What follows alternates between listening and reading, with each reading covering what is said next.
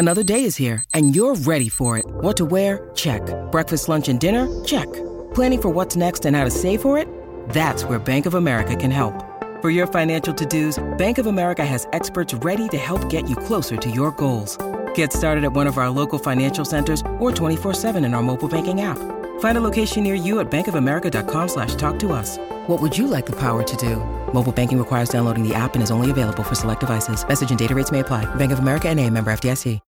When you need mealtime inspiration, it's worth shopping Kroger, where you'll find over 30,000 mouth-watering choices that excite your inner foodie. And no matter what tasty choice you make, you'll enjoy our everyday low prices, plus extra ways to save, like digital coupons worth over $600 each week. You can also save up to $1 off per gallon at the pump with fuel points. More savings and more inspiring flavors make shopping Kroger worth it every time. Kroger, fresh for everyone. Fuel restrictions apply.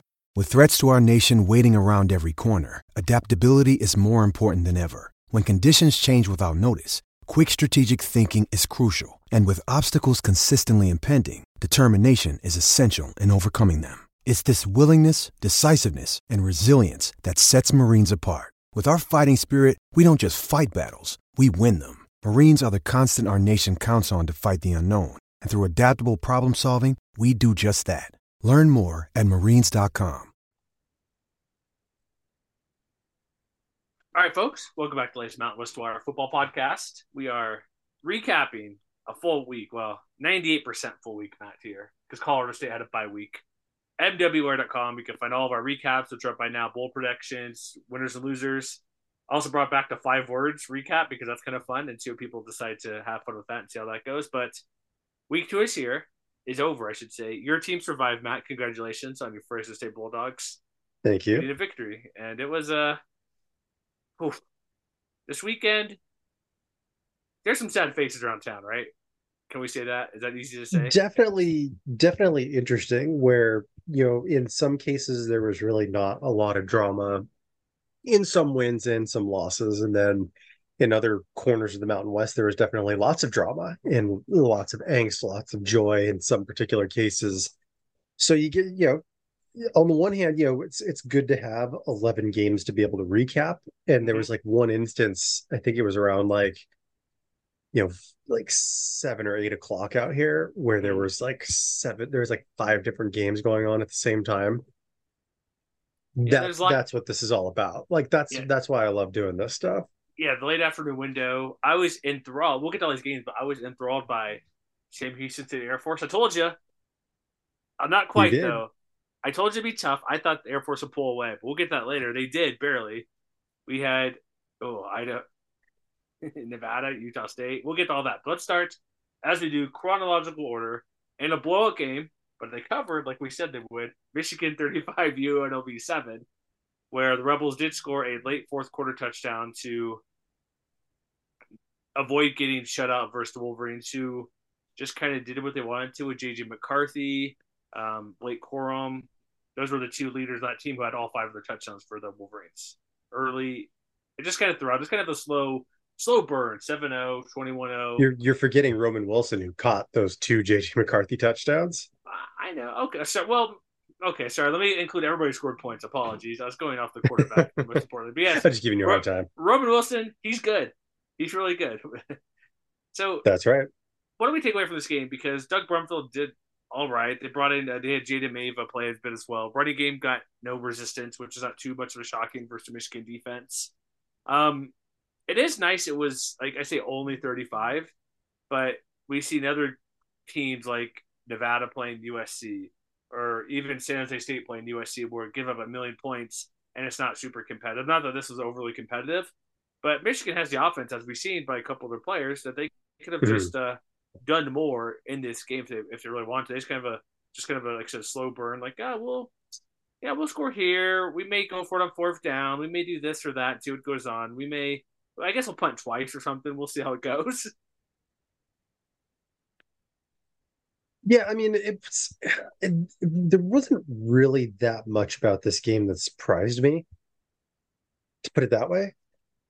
Yeah, I think, Doug Brumfield did the best he could under the circumstances. Only 10 of 19, 100 yards. But, when you consider that he was basically under fire from the jump. Yeah, I believe Michigan was credited with 5 sacks among 10 tackles for loss altogether. He had a couple of drops that he had to get that he was saddled with in this game. And in terms of like his time to throw, it was much less overall than usual, which I think says more about Michigan and the fact that again they're the second ranked team in the country right now, if I'm not mistaken. Correct. New polls out. Yes. Like they are a national title contender, and you look down the stat sheet. You mentioned all the big names who had big games on offense, and that was equally true on defense as well. Where Mason Graham, the sophomore, had 5 tackles and half a sack and a tackle and a half for a loss. Chris Jenkins, other Kenneth guys Grant. like that. Kenneth Grant had a couple of TFLs and a sack and a half. So it was kind of funny coming out of the game that people were pointing out that Maeva looked more comfortable, and they were like sort of trying to start some kind of quarterback controversy, which stop it. No sense to me whatsoever. I even noticed that Doug Brumfield's dad came out on Twitter and talked about how funny it was that the game did not go as UNLV fans hoped, even if it was the most likely outcome, but that it was all somehow the quarterback's fault. And to me, it sort of smacked of the same kind of conversation that I brought up. And we talked about it a little bit, I think, most clearly with Clay Millen last week, where when he in their opener against Washington State, like he did not have time to throw, and that kind of thing can affect you in terms of your overall effectiveness. And the fact that Michigan is just flat out more talented everywhere. I don't know that there's a lot of sweeping proclamations that you can make from a game like this. You sort of take your paycheck and you move on to the next one. I think we're going to learn a lot more about this Rebels team next week against Vanderbilt. Yeah, for sure. Than we did in this game. Yeah, I'd like them to run a little bit better if it's possible, but it's hard. They're a really good defensive front. And also the QB thing, look at games like last year, Utah State, Alabama. Like they took out Logan Bonner. If there's blowouts or versus FCS or challenging games like this, there's no point to risk injury from your key players. Like, see what they can do for a half. Because again, it's only, like I say only, but only 21 over halftime. Nothing insurmountable. You're clearly not in the game, but you're not embarrassing yourself either. You're just getting suffocated. Yeah, it's just like, okay, like look at their drives, like what Michigan had. So it's like, you're right, 9 plays, 11 plays. There isn't that they do on the 4th and 2, they do get stopped. The only 1-yard gain by Blake Cornum, so that's good. That's a positive there. But every drive was like 10-play drive. They had a 3-and-out to start the second half, which is good for the Rebel defense. But then Michigan goes on and scores. Their 2 touchdowns in the second half were 3 and 4 plays each. So they did make Michigan work for it a little bit for going like 9 plays, 10-play drives. But I don't believe anybody hurt. But the quarterback thing, it's like just go out there and see what you can do. I don't want to get my starter injured. And Jaden Maeva played 5 of 7, 68. That's respectable. And so, and then they had the touchdown. Yeah, UNLV didn't get a ton of production on defense. Like it was pretty rough in the first half in particular. Yeah, one TFL by a DB. Yeah, but I think you can give them credit for not quitting. It was Jari Williams, I believe, who had the interception in the 4th quarter. And this was after Michigan had put in their backups and everything like that. But I think, that kind of effort not to simply fold when, the other team is sort of packing it in to some extent. I think that to me is one thing that I were a Rebels fan, that to me is like the silver lining for this kind of thing. It's things are going to get better than they looked against the number 2 ranked team in the country. They will. All right, so we move on to the next game here. Actually, before we move on, though, shout out to Jordan Young-Humphrey who scored that lone touchdown. That's right. I would wager a guess he is probably the only Mountain West player ever to score a touchdown against both Notre Dame and Michigan. Interesting. Based on who they play, I know Hawaii played both teams recently, right? Is that correct? Did Hawaii play Notre Dame? I know they played Michigan. Colorado State played Michigan. You're probably right. I'm sure there's. I wish there was an easier way to look that up, but I just don't think it's in the grand scheme of things, maybe more of a fun fact than anything. Yeah. But shout out. he deserves a nod. Oh yeah, for sure. Got a touchdown. No, that's a pretty good fact there. Next game, San Jose State 59, Cal Poly 3. I want to say the Spartans are probably taking out frustration after they've been playing Oregon State and USC, two really good teams ranked in the top. They're both in the top 20, and USC's top 10. Oregon State is somewhere in that range as Yeah, well. they were running onside kicks up 31-0. So they Why? emptied the clip into the Mustangs. Just because? Oh my gosh, I didn't notice that part because I saw the score of the games going. I'm like, I'm not going to really tune into this one too much when it was 38-3 at halftime. But I guess my biggest takeaway is we don't spend a ton of time in this. Kyrie Robinson, there you go, thank you. Quali Conley had the transfer from Utah Tech, I believe, had another solid Another game. nice game. They each had 2 touchdowns. So that's the biggest takeaway. Like, how many times have we said past year or two, Kyrie Robinson, be more productive, do this, don't get 3 yards to carry, 2.5 yards to carry. Hey, I know it's against Cal Poly versus, isn't this the Coach Hawkins team, Dan Hawkins? Is he still the head coach there at the Mustangs? Or Davis? No, we talked about it. It's Paul Wolf now, remember? Oh, that's right, Paul.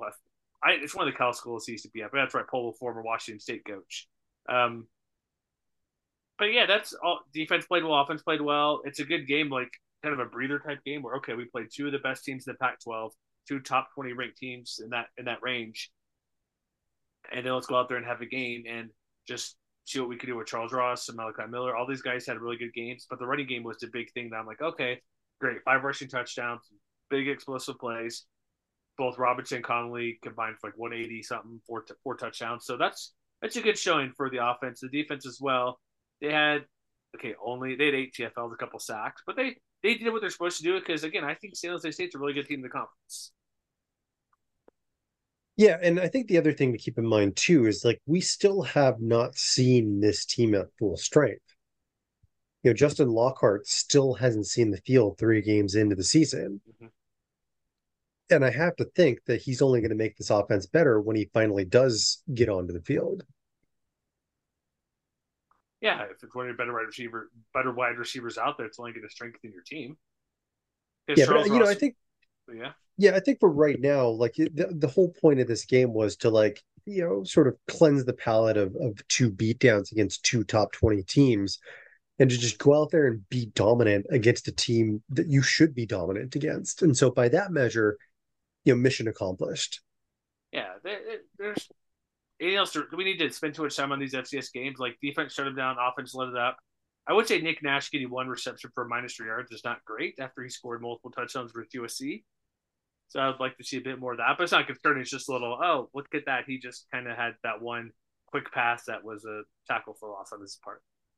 I mean, I don't think it's necessarily a big deal because, the Spartans still had plenty, and I mean plenty of chunk yardage, plenty of explosiveness against the Mustangs. They had 7 passing plays totaling 159 yards and 8 running plays on the ground totaled 154 more. So, even without Lockhart, even with Nash having a relatively quiet afternoon, Sam Olsen had a 27-yard touchdown. Charles Ross had a 24-yard touchdown and ended up having a pretty nice game overall. Kawan Bullard had a 24-yard reception. Dominic Mazzotti, had a 38-yard catch. So they were able to get the tight ends involved, which is something that they hadn't really had much success doing against either the Trojans or the Beavers. So I think, if you look closer at sort of how the game unfolded, yeah, there maybe isn't a ton to learn from 56-point margin of victory. But I think the fact that the defense showed out on the one hand, and the fact that the offense was able to sort of pull things together, even while missing some key players, to me, that I think is more in line with what I was expecting to see of San Jose State going into this year. And so while there's, plenty of games left in the year, like who is it that they're playing next week? Let me pull their schedule here. Toledo. Yeah, they go to Toledo next week. That's going to be a big game for them. Yeah, it'll be a good test. Toledo, obviously in between the competition they faced. I'm not sure what Toledo's status is at the moment, how good or not good they are, but FPI currently gives the Rockets a 71% chance to win the game against Toledo, who is 1-1. So yeah, they're getting into the part of the schedule with Toledo and then Air Force and Boise State coming up after that to start off conference play, where we're going to learn very quickly what the actual talent level and the actual ceiling for the Spartans team is. Yeah, it seems like a lot different. We'll get to it later, but they beat Texas Southern, who's not very good, and then they lost to Illinois, who looked terrible versus Kansas. So I don't know how much why they're projected to win by that much. When yeah, Illinois is not a good team. They lost 30-28. So We'll see. next game, Wyoming, Portland State, 31-17 Cowboys. This I was hoping for a little bit more for Wyoming in this game. But it doesn't matter. They get a win. They are now 2-0 after beating Texas Tech. Obviously, maybe it was okay to allow the what's Portland State? No, that's the Vikings. I think Portland University. They're Portland State. 17 scored 17 points. I'm fine with it. You get beat up by Texas Tech. You had the weird rain, lightning, weather delay last time. You go to overtime, and I guess a good thing, Andrew Peasley, Matt, he cracked 50% by far. 11 of 16. He had a very good game. He did 3 touchdown passes. I'm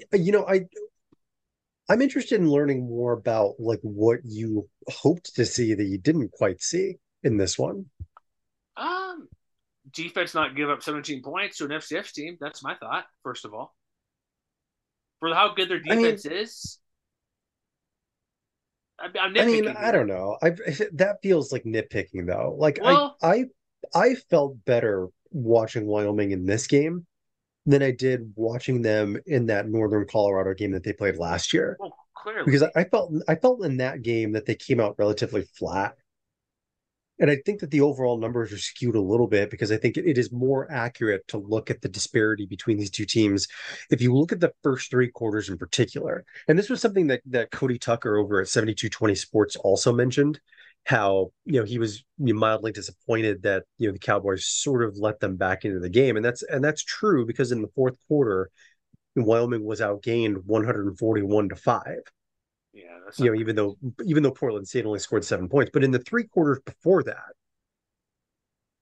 it's pretty hard not to make the case that Wyoming was as dominant as you would want them to be, because in those first 3 quarters, the Cowboys averaged 8.3 yards per play and allowed Portland State only 3.6. 2 turnovers, maybe not great, but the fact that they had 3 sacks in those first 3 quarters, the offense was a lot more explosive than they looked against, like I said, against UNC this time last year, which I think is a credit to Peasley and I think to a number of their pass catchers. Like Ayer Asante had been relatively quiet, the Holy Cross transfer in the first game, but 2 receptions, including a 64-yard touchdown. If the Cowboys can get more of that, like that, all of a sudden makes them a much more interesting team overall. And so I think if I'm a Wyoming fan, I feel pretty good about this performance overall, even if they did let their foot off the gas a little bit toward the end. Yeah, I'm not saying they need to win 31-0 or do what Utah State did. But Andrew Peasley, if he 11-16, 201 yards, that's like 18 yards a catch, 19 yards a completion, I should say. If he gets, not that he'll get that range every time because that's an amazing clip for the per pass attempt or per pass catch. But if he does go 11-16 and has 175 yards, 170 yards, and he ran for 40 like he did in this game, that's kind of what you want to see from him. They don't need him to do what he did in this game or even be better. It's nice, but we want to see the running game. Like Sam Scott had a solid game. DQ James was okay for the amount of carries he had, only 33 yards of 14. So I'd like to see that a little bit better. But we're like nitpicking. Like the defense had 9 TFLs, 4 sacks. But my biggest thing is seeing Beasley be efficient and also explosive as a bonus. Yeah, and I think they were able to do a lot of that on first downs in particular, like to sort of attack on first downs in a way that we don't always see the Cowboys do. But Peasley was 7 of 9 in those situations for 99 yards. On average, the Cowboys were earning 6.5 yards per play on first downs. And again, like, that may not seem like a huge thing, but like to me, that is, especially for a team that wants to be able to control clock with its ground game over the course of 60 minutes. If you can be more dangerous as a passing offense on early downs, that's going to make you a more dangerous running game later on in more critical situations. And so I think there's a lot to like, a lot of positive takeaways from the Cowboys, both big and small, in this one. Yeah, it's a good win. 3-1-17, 2-0. Then they get ready for Texas, which, oh boy, that'll be a tough one next week. Yeah. But hey, they beat Texas Tech, so just saying. Yeah, we'll see. Next game. Oh man, Heartbreak City. Do you recall in the UCF Boise game, the over under was like 60 points, Matt? Yeah, I do. Not the case here. 40-yard field goal for the Knights to win 18-16 over Boise State in a game where you had Taylor Green get a little banged up.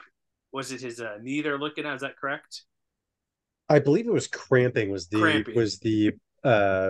reason given by Andy Avalos after the game. That's right. I was thinking of the tweet I saw where they're, look at his leg, and I thought, so that'd be a cramping. So it's okay.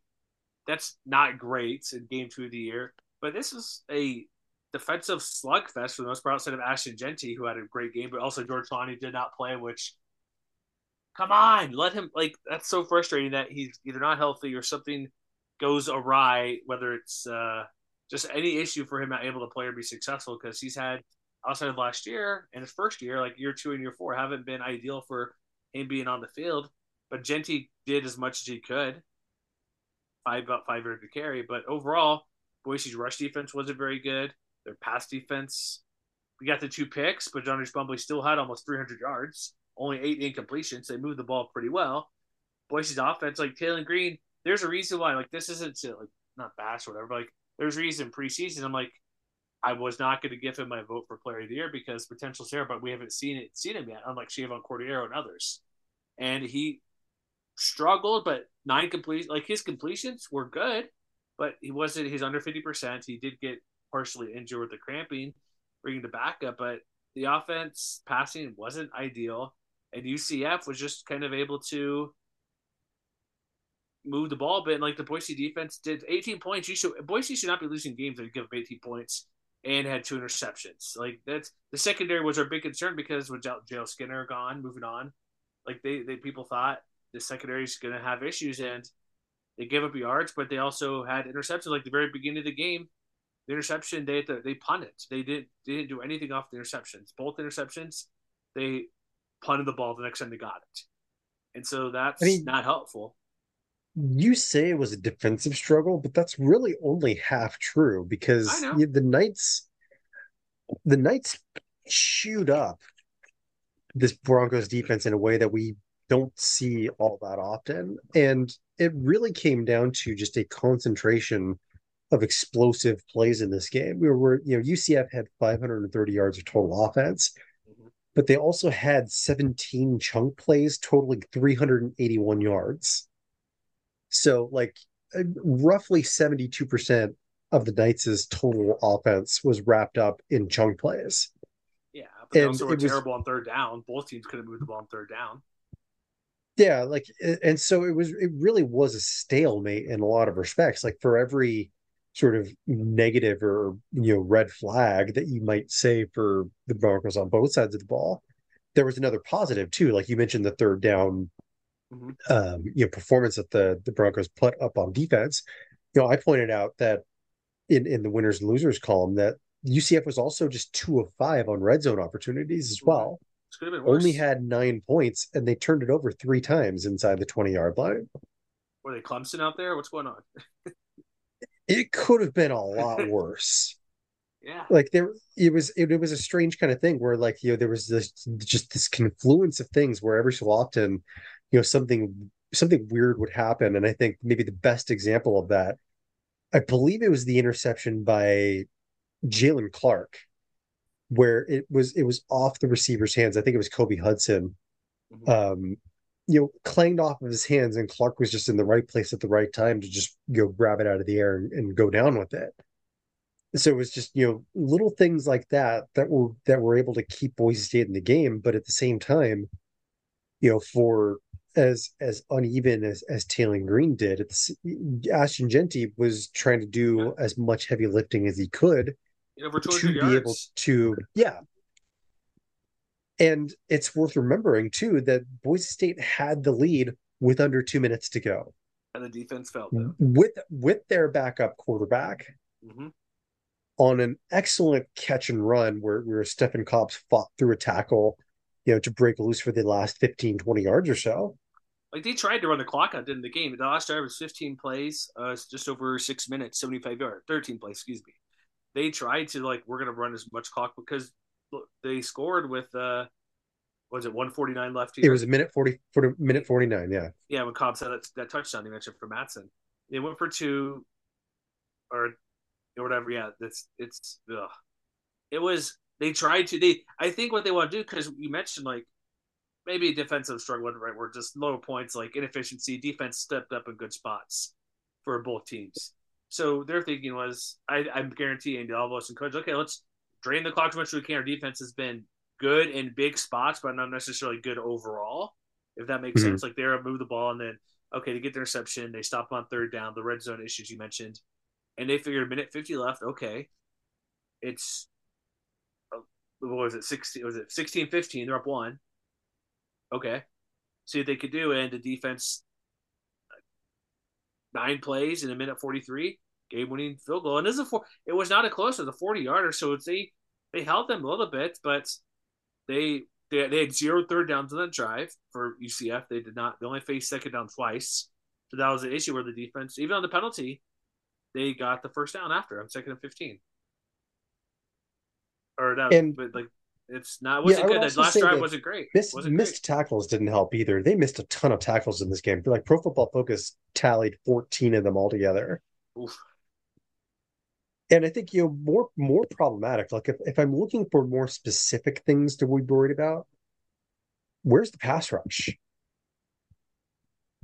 Because I thought that might be a concern coming into the year, and they did have 6 quarterback hurries in this game. But PFF only credited them with 1 quarterback hit, and of course they had 1 sack in this game. Yeah, and only 3 TFLs as well. So I do think that could be a problem as they try to figure out how to turn things around. Like, I think it was one thing not to expect so much of against Washington, but I did expect to see a little more from the front seven in that regard in this game against UCF. And so I feel like if I don't see it next week when they host North Dakota, like that to me is going to be like a really big flashing red warning sign. But we'll see. Like what is your concern level with Boise State right now? Because if you were following the sort of the post game reaction on social media, there were a lot of Broncos fans going through the 5 stages of grief or something like that, because this is the team's first 0-2 start since 2005. That's what I was thinking. I didn't have it in front of me. Like, when was the last time they had this poor of a start? So here's the but again, it was a walk-off field goal. It was, where after your backup quarterback had led a potential game-winning drive. Yeah, but you're at home, and Andy Avalos is terrible at home. He's 8-6. That's not good. So on a scale of 1 to 10, what is your concern level with Boise State after 2 games? Well, I put them 6th in our latest power rankings, if that tells you anything. Mm-hmm. I could make it 8. Is that too high? I can't tell you what's wrong or right. I know, that's why I'm concerned. It's weird because Washington game, I thought they'd keep it close. Washington legit can win the national title. I think they're that good. Like, they have a million players, and so I would have liked a better showing against them. But and then UCF, there'll be a lot of points because Kent State must be terrible because they put up 50 plus at Kent State. And a couple of things you brought concern, like John Reese Plumlee, excuse me. Yes, there were 2 picks. One was the tip. He only had 8 incompletions. He carved them up for 270 yards. Secondary's new, which we already knew and inexperienced, and they did not show up very well. It is and it isn't, though. Yeah, but I know. I mean, in terms of new full-time starters, it is relatively new. But everybody in that secondary, with maybe the exception of Markel Reed because he's been hurt for most of the last 2 years, mm-hmm. Everybody has been around for a pretty good while, like Rodney Robinson and Seyi Oladipo and Alex Tugner. It was pointed out on social media as the game progressed, they were starting to give some more younger guys maybe a little more run. Like Ty Benefield was starting to see more snaps at safety, for example. depending on how things shake out, maybe they open up that competition a little bit more than they would have expected to coming into the year. But I mean, I don't think it's as brand new in the defensive backfield as it might seem at first glance. Okay, it's not brand new. They didn't play well, right? Like Well, we could say that and after on two top of games. that, like the talent level at Boise, theoretically, or at least on paper, or at least that's what we keep being told, is higher than just about everywhere else in the conference as well. Then show So us that. They're not that show I it. think is where the most of this concern stems from. Well, yeah, I know the rankings aren't 100% accurate, but then UCF might be middle of the pack Big 12 team. We've only seen a little bit, couple here and there for what's going Yeah. on, and they're a new Big 12 team, obviously, but they're not going to conference that week. I don't think there's any chance to beat Texas, Oklahoma, or even Texas Tech, who, even though they lost to Wyoming, they gave Oregon a really good game the other day. And Kansas is still really good. Kansas State's good. TCU's not bad. Like they're gonna might finish 7-5, maybe at best. But my concern, no pass rush. If you have no pass rush and your secondary is not very good, what do you have on defense? The rushing defense also was terrible in this game as well. 6 yards a carry. There literally was not like besides the low scoring and stepping up kind of when it mattered. The yardage, I know the yardage per place and everything because they were in this game till the end. But when you look at when plays were made, UCF made a lot more on offense compared to Boise State stopping them on defense. I would not disagree. So that's why my concern level is that high. In the offense, outside of Ashton Jeanty, what do they have? Not much from the looks of it. Stephen Cobb's okay. We're being told, oh, there's no Khalil Shakir or all these amazing receivers they've had in the past of 4, 5, 6, 7 guys. What are they? They only had 5 players catch a pass, and 3 were wide receiver, and 1 was a tight end. That's not good. That's not a good offense. Yeah, we'll see. Like you know what they got to do? They got to go out and do what San Jose State did, and other teams that we'll talk about in a little bit. They got to do that to North Dakota next week to ease a lot of minds. They have San Jose State, they have Wyoming, they have Fresno State, they have Utah State, they have Air Force on the schedule. San Diego State, we'll see. Like schedule's not easy. That's right. We'll see at the Aztecs in a couple weeks. Just not sure about them, but let's get to the saddest game of the week. I wish I had a sad trombone. You were correct, Matt.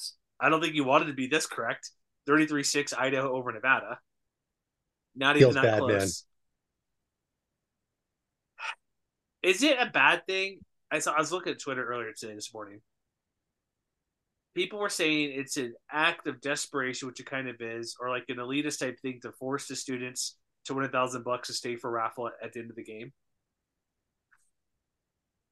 How do you feel I mean, about this? $1,000 is $1,000. That's what I'm going to say. I know. I would tolerate bad football for $1,000. $1,000. I've done it for a lot less.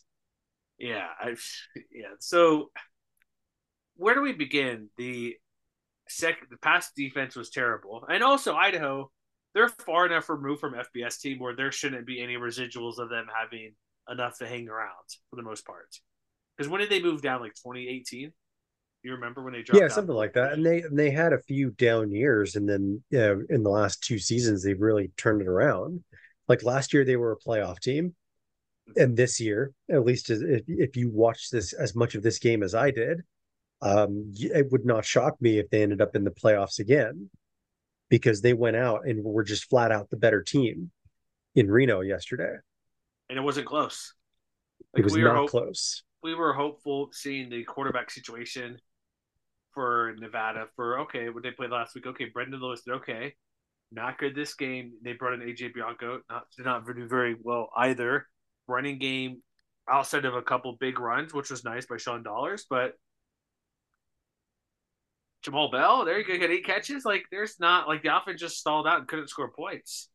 Like the rush defense or receiving, rush defense was whatever, was fine. It wasn't that was okay, but like look how many big plays. The biggest thing in sicker. Look how many big plays they had. They had at least 7 plays over 20 more yards. Mm-hmm. What are you gonna do? Like Ken Wilson's supposed to be defensive coach here. What's the deal? Idaho was aggressive, converting on and making all 3 fourth down attempts. They knew they could get this one 3rd down. I guess the only positive, they were 3 and 12 on 3rd downs for Idaho. So Nevada's defense did make a few plays when it came down to be 3rd and whatever. but there was no fight. There was nothing.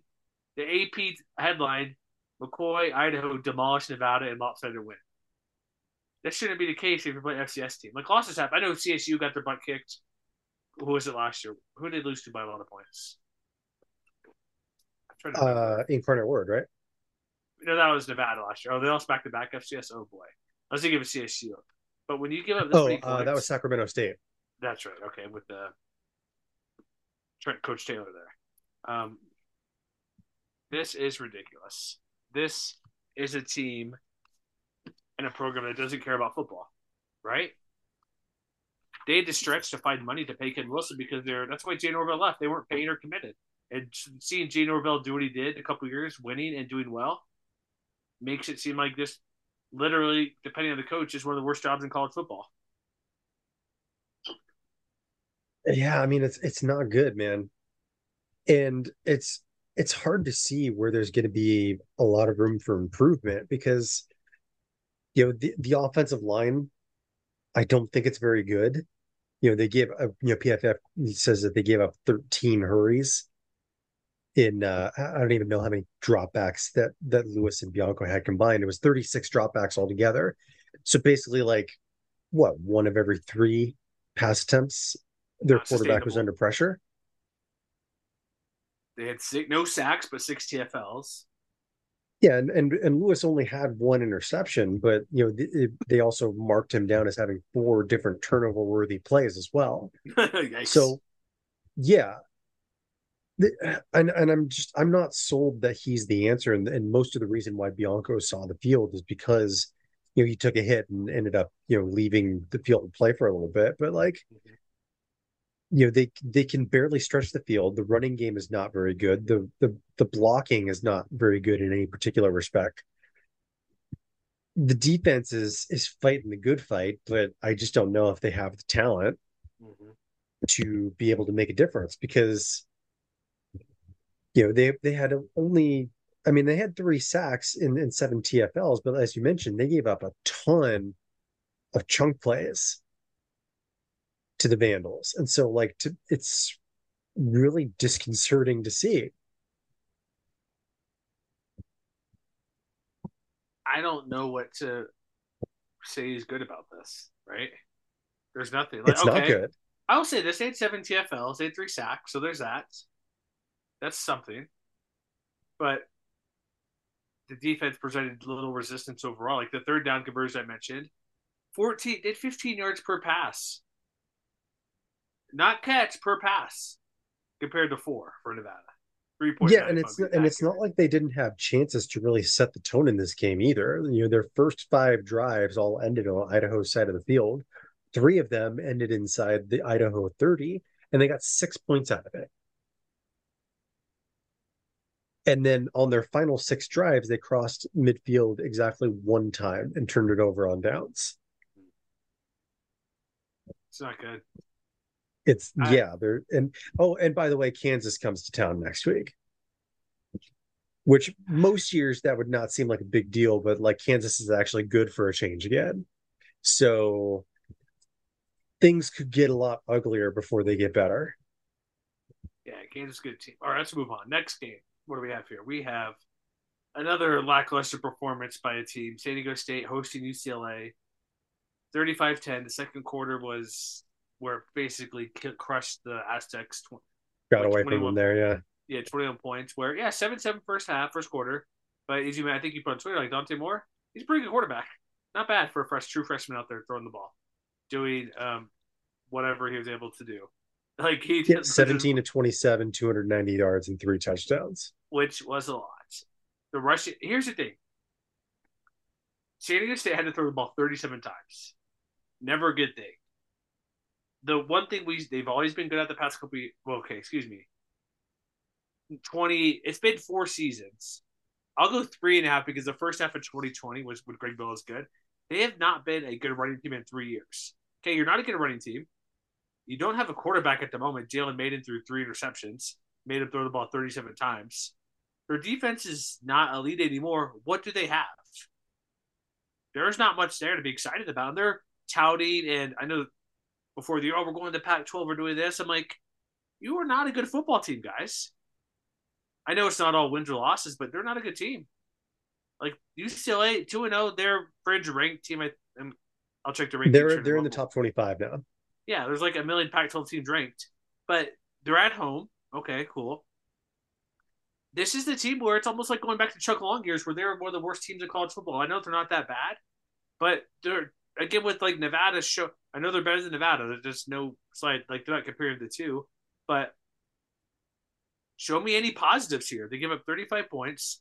They give up 250 yards rushing, almost 300 yards passing, no turnovers. They nearly fumble the ball twice, recover. Like they're fumble the ball. Like there's nothing going well for them. Like Mekhi Shaw, okay, 1 touchdown, cool. But they threw it a lot of receivers, which is helpful. But again, you're not throwing 37 times to win games with San Diego State. I like they're throwing the ball more. It's more fun when they do that, but that's not the case. And they were minus one of the turnover margin with the 3 interceptions, excuse me. Could have been 5, those fumbles that were not, or they recovered fumbles, excuse me, wrong thing looking at. But they were over almost doubled in yards given up in the game. They gave up 6.5 yards running the ball against them. To every time the ball was thrown in the air, it was a first down per average. Like UCLA's good, but they're not that good. They're probably finished 5th in the Pac-12. I think UCLA might be pretty good this year. That still might be good enough for 5th. They're not better than Oregon, not better than Washington, probably not better than Oregon State, not USC. They're middle of the pack. We were talking in week 0, week 1 about like how it's really hard to take away anything from like these blowouts. Like Boise State, Washington, and San Jose State versus USC and Oregon State and things like that. To me, this is sort of in that territory, at least a little bit. But I will say that I expected more from the Aztecs, and so by that measure, I am a little bit disappointed. I do think. Go ahead. But I think that UCLA is a very talented team. I think they showed up and took what I still think could be a pretty good team, if not necessarily like a top tier conference contender type of team, to the woodshed. Moore had a very good game. The Bruins' top 2 running backs basically did whatever they wanted to. TJ Harden and Carson Steele each averaged at least 7 yards per carry. Yeah, their receivers were very slippery too. Like Logan Moya, 4 catches, 77 yards and a touchdown. Josiah Norwood had a long catch and run for a touchdown. So and then also, Maiden was under fire pretty much all game long. The Bruins only had 3 sacks, but they did have 10 TFLs. If you look at stat broadcast, they had 3 quarterback hurries. Pro Football Focus counts Maiden as having been pressured 16 total times in that game. So it wasn't like he always had a lot of time to operate and make the most ideal positions. But at the same time, I think it is fair to say that he was sloppy when he had the chances in the second half in particular, which is when all of those interceptions happened. He just like there was a couple of them that were just like not good decisions or not the best throw that he could have made.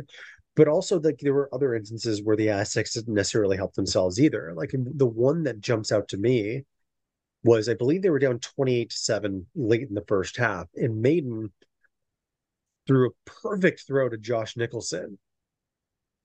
And Nicholson just straight up dropped it in the end zone, and they had to settle for a field goal after that. Mm-hmm. Yeah. So it's little things like that aren't going to show up, obviously, on the stat sheet that could just as easily turn around.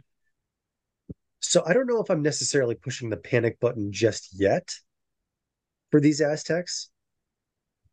But, given that they themselves have to play Oregon State next week on the road, I believe, they are going to have to step up and put in a lot of work on practice this week to make sure that next week's game isn't just more of the same. I think they still have the talent, but there is definitely plenty to clean up. Like, they got into the red zone twice on Saturday, turned it over both times. Only 5 of 17 on third downs. So they did some nice things, but some nice things weren't going to be enough against a team as good as UCLA looks like they could be this year. I'll say this before I move on. They were playing Brady Hoke as a defensive. He likes his spread offense, but he's a defensive guy. You have a true freshman quarterback, and you can't fluster him at all at home. You can't cause him to have any concern or not play well or have bad trip ups or bad plays or anything that goes poorly. You would think that even though it's UCLA, you would think you could cause some disruption, and they did not. So that's why I'm more overly concerned. Where they didn't. I know it's overreact. It's week 2. They played 3 games for the Aztecs, but they nearly beat Idaho State. They barely beat Ohio with their backup quarterback. They would be they'd be 1-2 if Rourke would have played the whole game versus the Ohio game. There's a reason, like they're not. I don't see them as a team that could do much in the conference at this moment in time. Unless things change, they have to run the ball Well, that's better. what I'm saying. They've got plenty left to prove, but I'm not pushing the panic button just yet. I kind of am. 3 interceptions. But I think that might just come down to the fact that I think UCLA could be a little bit better than you do. I do, but really quick in the Pac-12, who's like they're not better than USC, they're not better than Washington, not better than Oregon. I don't think they're better than Utah if Cam Rice ever comes back. They're probably even with Oregon State. That's number 5 in the Pac-12. This UCLA team, they might still win 9 or 10 games though. Yeah, but they still might be 5th or 6th and play the conference champ in the LA Bowl. Well, considering how well the Pac-12 is gangbusters right now, they're the best conference in the country. That's not necessarily even damning with faint praise. Like that's still pretty good. Well, it is. I know, but I don't. Yeah, you're right. All right, next game. Let's move on. I don't want to discuss this. Aztec fans already hate me all the time, anyways. Air Force 13, Sam Houston State 3. Winning ugly. This is a snore fest if it has ever won this weekend. Defensive rock fight. 13-3. So I mentioned I watched the entire Sam Houston State BYU game where I also almost fell asleep like it was boring just like as well, 14-0 for working. But Air Force had to work extra hard for any rushing yard they wanted. Like Sam Houston State, who's a Conference USA that's going to score on them, right? Jacksonville State, UTEP. Like, is the pickaxe offense going to work for them? Like when they play Sam Houston State, if they play them, but like Air Force worked for every yard. They averaged a modest, not Air Force like, but 4.1 yards per carry, which is fine, on 59 attempts. They had very few big rushing plays. They had, I think, at least about 5-ish, maybe 7, 10 plus yards per play.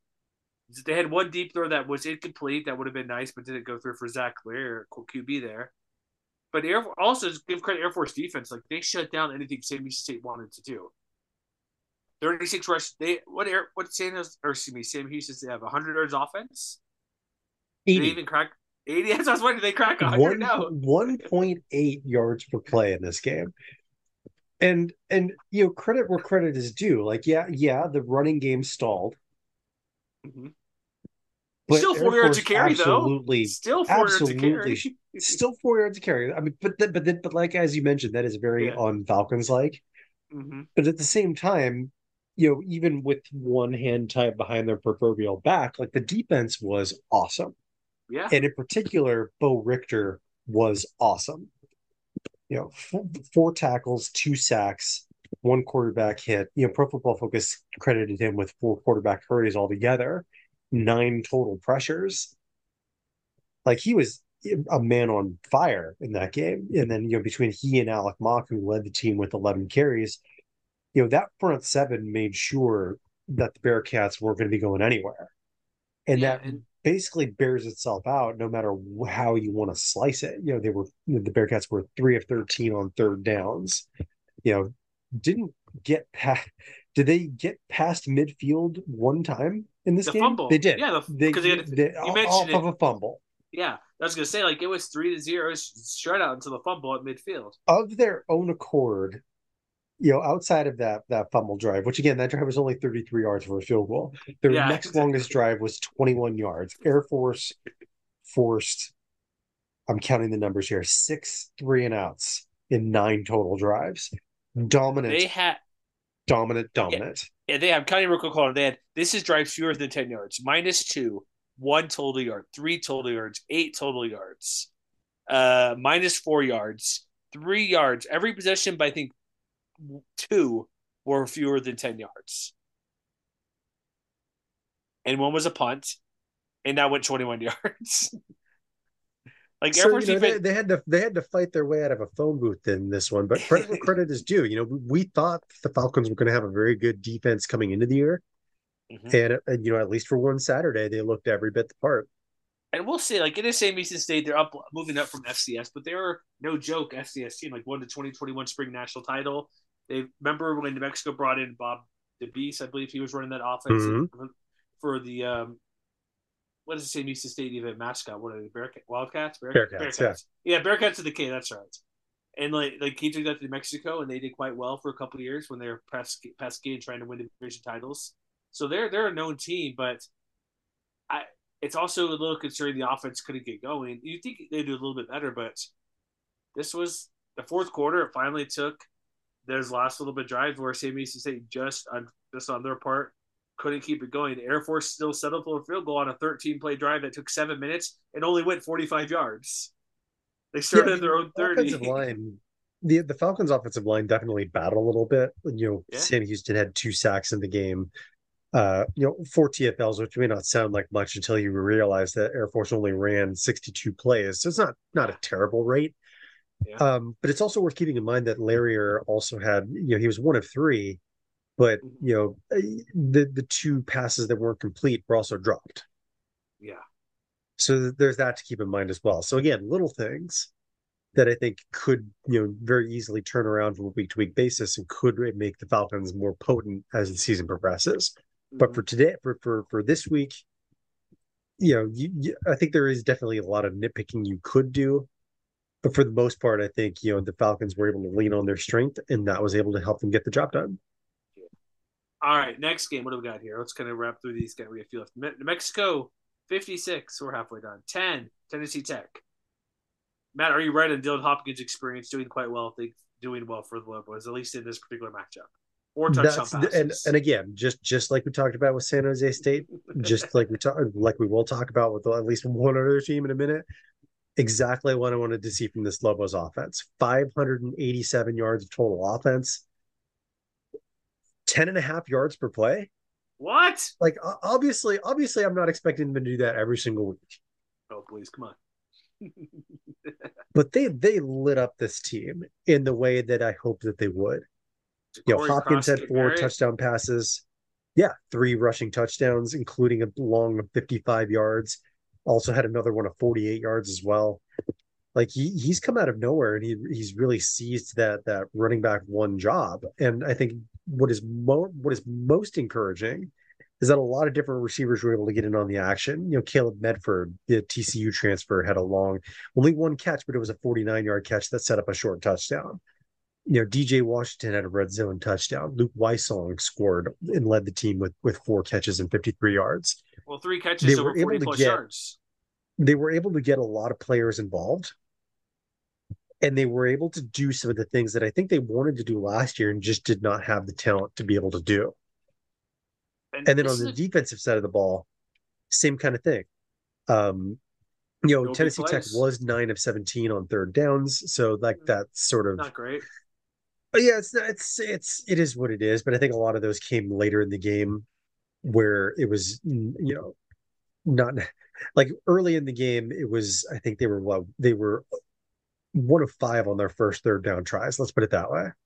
Yeah, after the touchdown, they were forced to punt on their next 3 possessions and then fumbled as well on their fourth one after the opening drive touchdown.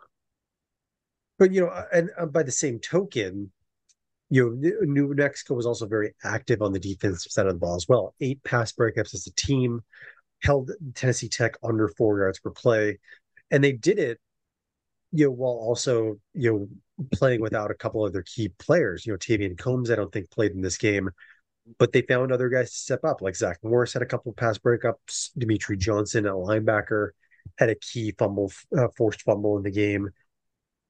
So again, we don't need to maybe spend a ton of time on this, but I think if you're the Lobos fan, you were hearing that this was going to be a much different team coming into the year, and coming off of last week against Texas A&M, that was always probably going to be a sort of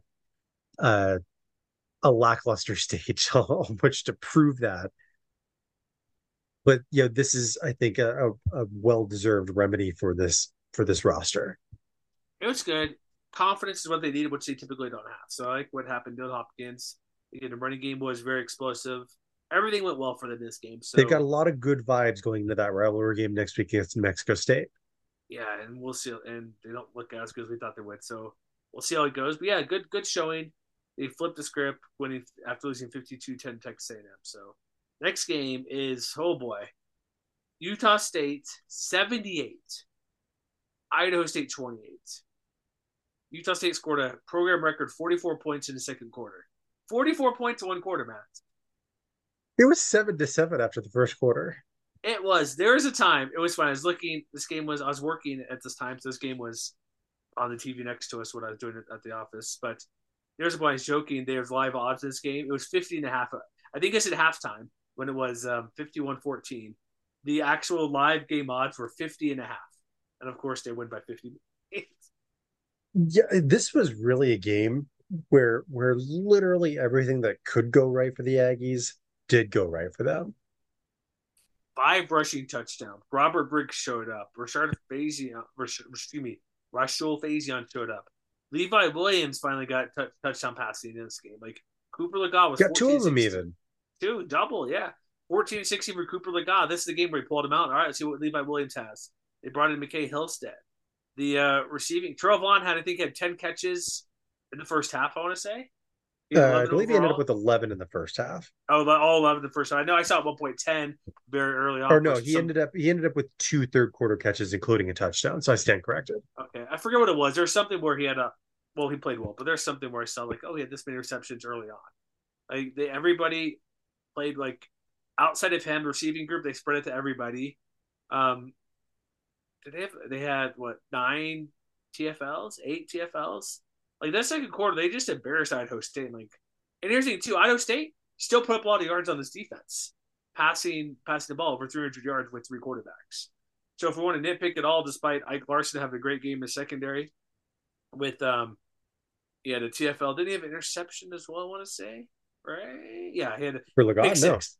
No. Ike Larson. Oh yeah, sorry, pick 6 for Ike Larson. Yeah, he wasn't even the only Utah State player with a pick 6. Jaden Francois also had a pick 6 in the fourth quarter. Correct. As I saw that, I'm like, are they going to get 80? I'm like, not quite. But that's, if we're going to have any concern, Idaho State did throw the ball quite well against this team with multiple quarterbacks. Yeah, I think that might. I mean, you could make a case that might be nitpicking a little bit. Although, no, it totally is. Well, yes and no, because in the first half, which again, the score is 51-14 by halftime. Yeah, I know, crazy. But it is worth noting that it is pretty clear after the 2 games that Idaho State played against both the Aztecs and the Aggies that they are a pass first team.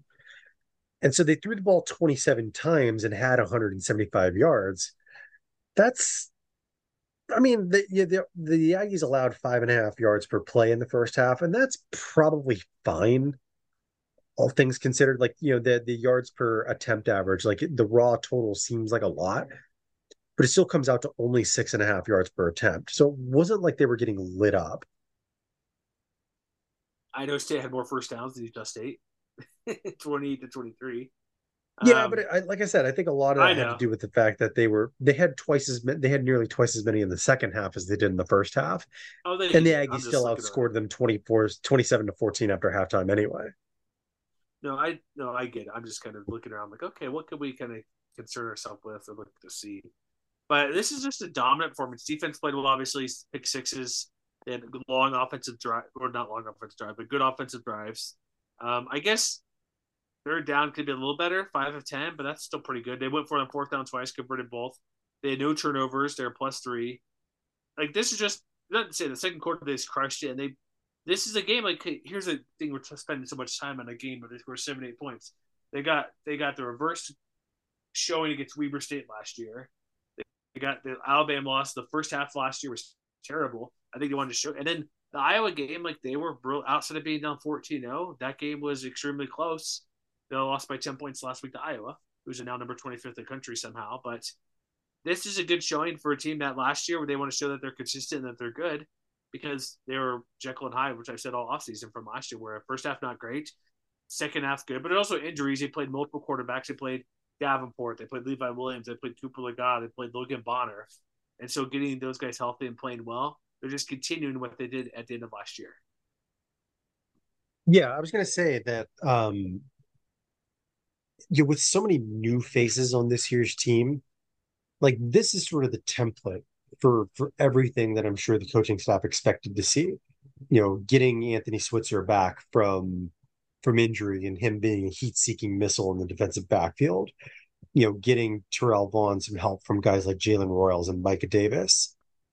Getting a much, much, much more effective overall performance, efficient overall performance from Cooper Legas. Getting a lot of help from the ground game, not just Briggs, but Faison and Davon Booth. Mm-hmm. It's obviously not going to be like this every single week. That'd be nice. 50-point wins. But it's the kind of thing that does make you sit up and take notice.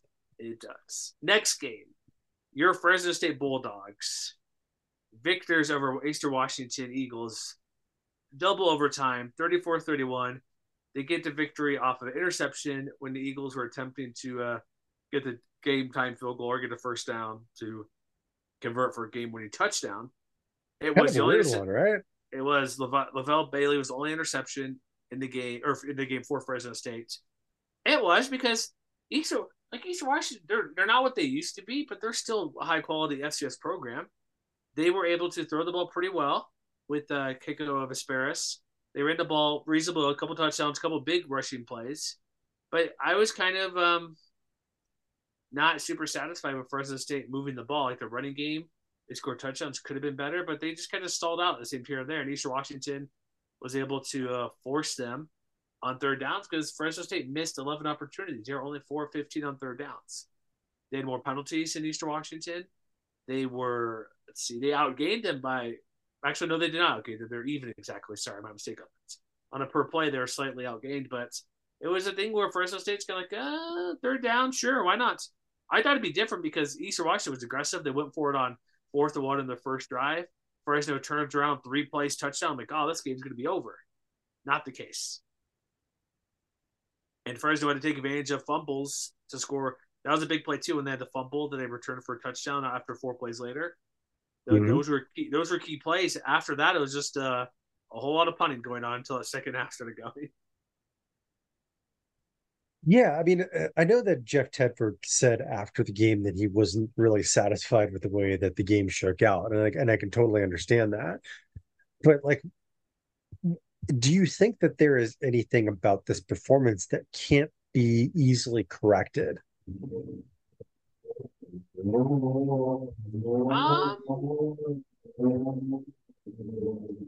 I think, they could. No, Eastern Washington's a good team. I think if I'm looking at anything, you mentioned the fact they were only 4 of 15 on third downs. That's not great. I think a major factor in this game is they were behind the 8 ball, so to speak, in those kinds of situations. I think a lot more so than they were in the opener against Purdue. Like on average, their third down situation was an average of 3rd and 9 yards. Yeah. Which would explain why, one, they didn't have any 3rd and short situations in this game. That's also a problem on 1st and 2nd down, not just a 3rd down situation, if that's the case. Yeah, and they were only 3 of 7 on 3rd and long situations. So on 9 or more yards, that was sort of one of the small differences in this game compared to last week. I'm trying to look up real quick what that average 3rd down was for them against Purdue. And okay, so it was only 5.7 against Purdue, which I think does a lot to explain why they were 11 of 17 in that one, mm-hmm. and maybe less efficient overall here. But I think you also have to give Eastern Washington credit for continually being willing to push the envelope, because while they were only 7 of 18, they also managed 5 different 4th down attempts and converted on 3 of them as well. They knew that to win they had to be aggressive, and it nearly paid off. Yeah, so I think that isn't necessarily something that Fresno State is going to face every week as well. So while Correct. It did definitely get a lot closer than, for comfort, I don't know. I mean, I guess it is cause for mild concern, especially since Arizona State coming up next week is one of those teams that has a lot of talent, but through 2 games doesn't seem to put it all together just yet. Let me give you some positive here. 6 drives for Eastern Washington or fewer that were resulted in a punt or a fumble, and I believe if I'm looking at this correctly, were 7 plays or fewer. Mm-hmm. So there's that to consider as well. So the defense played well. If you're honest about it, it's just the second half really, and then the touchdown points like whatever you start at the 25-yard line. That's not terribly difficult to stop. You know what I mean? Like you're gonna score Mm-hmm. points. Like even really good defenses allow touchdowns in overtime, and so you don't even count that drive. They only had 24 points in regulation, and the drives they did had like that 10 play drive, like they had 3 plays or excuse me 2 drives that were 10+ plays. That's not great. Like they went down 11 plays in both their drives. The 10 play drive was 3.5 minutes. The 11 play drive was almost 5 minutes, so a little bit kind of slower. But there's just, if you think about it, there's only 2 big drives because the other touchdown was 62 yards or nearly at midfield. Mm-hmm. So think about it, it's like if I'm trying to break it down like Mike or look at this and that, only 2 drives in this game really killed the defense. Outside of that, they played extremely well. I know it's a whole game, you got to play the whole 60 and all that stuff, but the only concern were those 2 touchdown drives. The third one as well, I guess the 7 play one, but still, those were those long ones where they converted on what two third downs on one drive, and then the other one, let's Mm-hmm. see real quick if I have it in front of me here, they converted on 1, 2, 3. No, they went fourth down. So one of those fourth downers was a touchdown. So it's not like the defense was not great, but like they played reasonably well. It's just a couple drives where which you need to show up if you're going to play better teams, clearly. But like Well, overall, the here's art, another thing too that came out after the fact. Did you notice Cam Lockridge didn't play the second half? yeah, I was wondering about that because I tuned in this game late. I didn't hear his name in the second half. What was there an Yeah, so injury it issue? so it, it came out from Gabe Camarillo of the local ESPN of radio affiliate that I guess he had violated team rules, which is why he sat out the second half. Why And so only the second half? That's weird. one of the things that I think is definitely going to be, I would imagine, a point of emphasis in practice this week. We talked about it earlier. I forget with which team. The Bulldogs also had 11 missed tackles on defense in this game. And coincidentally enough, the guy who replaced Lockridge in the second half, Alexander Hamilton, had 3 of them. So I think, spending time on the fundamentals, just getting back to basics and getting Lockridge back, presumably for a full 4 quarters, is going to be something that will make a difference against Arizona State and other teams in weeks to come. I think they'll be all right. It's just East Washington's also a good team. They're just cleaning up a few things, and that's why I dropped them from number 1 to number 2 in my power rankings this week. So. Yeah. And we're at the final game of the day, the late game, which I'm assuming. Did you watch much of Hawaii U Albany with the midnight Oh local man, I mean start time? that's tough for me that I'm not now that I'm on the East Coast. No, I I hear did you. watch as many of the highlights as I could though. So here's what I want to say. I put my fight like the running shoot is in full effect, right? Clearly. And what I watched a little bit. I didn't watch all of this, but I watched some of it, read up a little bit. But Brandon Traeger leads the country in total yards passing, even though he's played an extra game.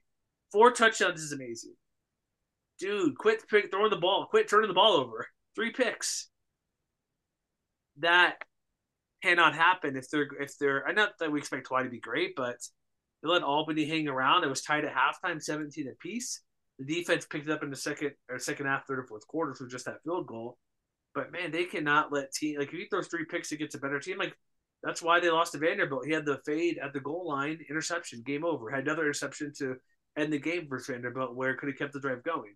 That's probably my biggest concern is them being -1 turnover margin. They did get 2 on their own, like recovered a pick and an interception. But if they're going to take the next step, they can't turn the ball over. And one other positive, I guess, Jordan Johnson ran the ball pretty well. The running game actually showed up and had more than like 8 yards, which they had last week or something, where they had with Johnson going with 76 yards.